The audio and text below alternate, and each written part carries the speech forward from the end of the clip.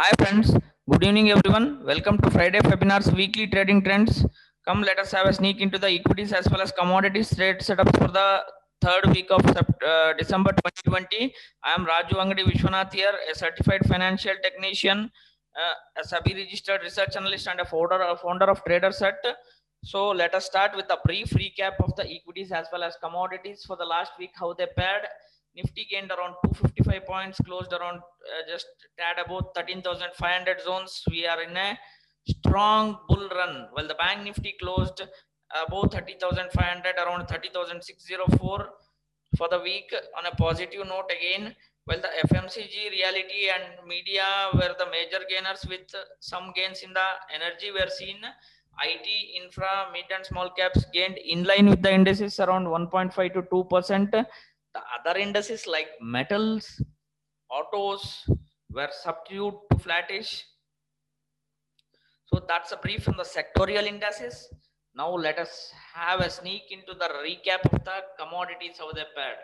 Gold lost 0.31%, a flattish note, with the silver lost 0.12%. Both precious metal closed flat for the week. Crude gained somewhere around 32 points for the week.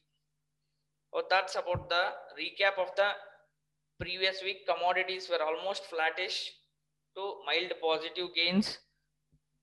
Equities continued its gains. Now let us have a sneak into the equities weekly trends.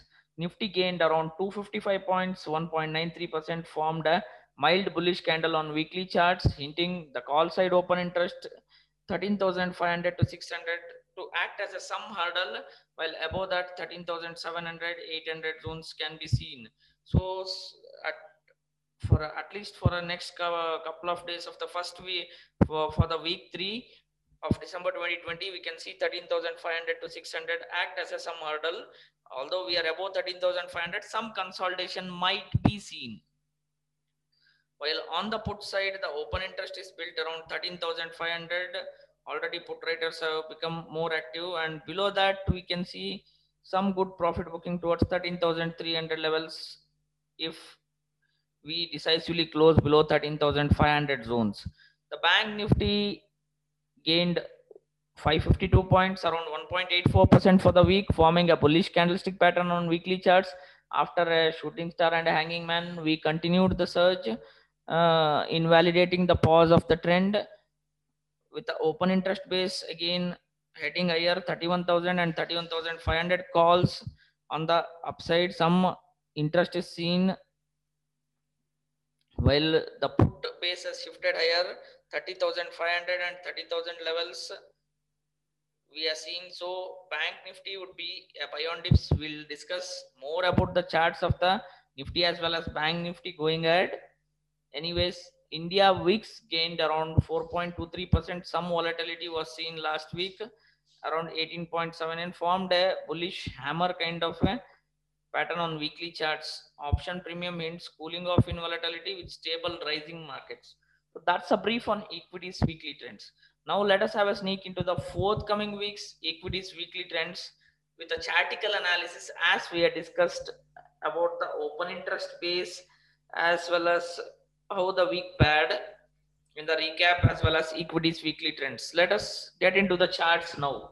So Nifty closing at the all-time highs. On the Friday session, we formed a doji, a last trading session of the week for the second week of December 2020. So still we are at all-time highs. So a doji on the session, we can see some consolidation. It was a long range doji or a long leg doji, what we can call the highs of 13,580 to 600 would be an ideal resistance zone. You can give a 10 or 20 point buffer, while 13,464,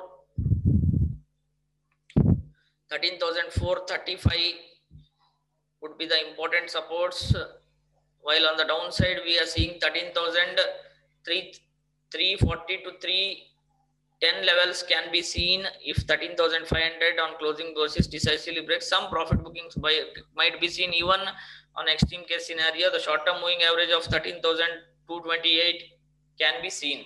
So upside, we need to break out that hurdle, while on the downside, we are protected till 13,316. So that's how one needs to establish the trades. Above 13,580, 600, we can see 13,808 and 13,974 levels, which are the projected targets for the Nifty. So that's about the Nifty. Coming to the Bank Nifty analysis, Bank Nifty 30,800 to 900, we see some hurdle once we cross 31,200, 31,567 levels, at least for a short term, can be seen. While on the downside, 30,200 to 400, we are having a very strong support with 29,900 is a mob or a make or break level.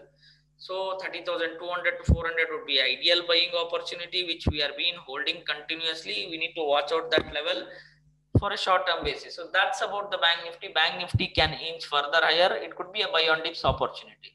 While the stock specifically, we have seen strong movements as we had been discussing the sectorial indices. Last week, FMCG and media were outperforming, with the FMCG and reality stocks also gaining big. Some PSU stocks have been in a strong trend for a short to medium term. One can see OMCs, HPCL above 220, 220 and 223 can gain much. With Coal India can test 145, 150 levels. NTPC 110, 117 levels can be seen. Buy on dips. PNB 47 to 52 levels can be seen. With 38 is a good base. 38 to 36 what we have seen. 38 should not be broken as the charts hint.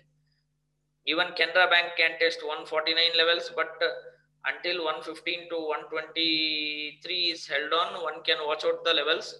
These are the PSUs which are in a strong trend.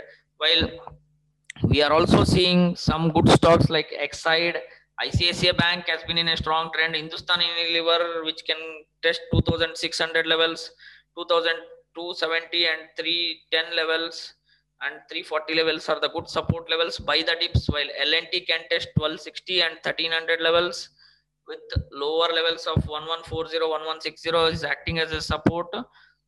But these are the stocks which we see some bullish action or long build up, which can perform in the forthcoming week. Some profit booking was seen in auto stocks around 8,000, 8,050. Maruti was facing a resistance. Pharma has been a range bound, but on a confirmation, it's better to short.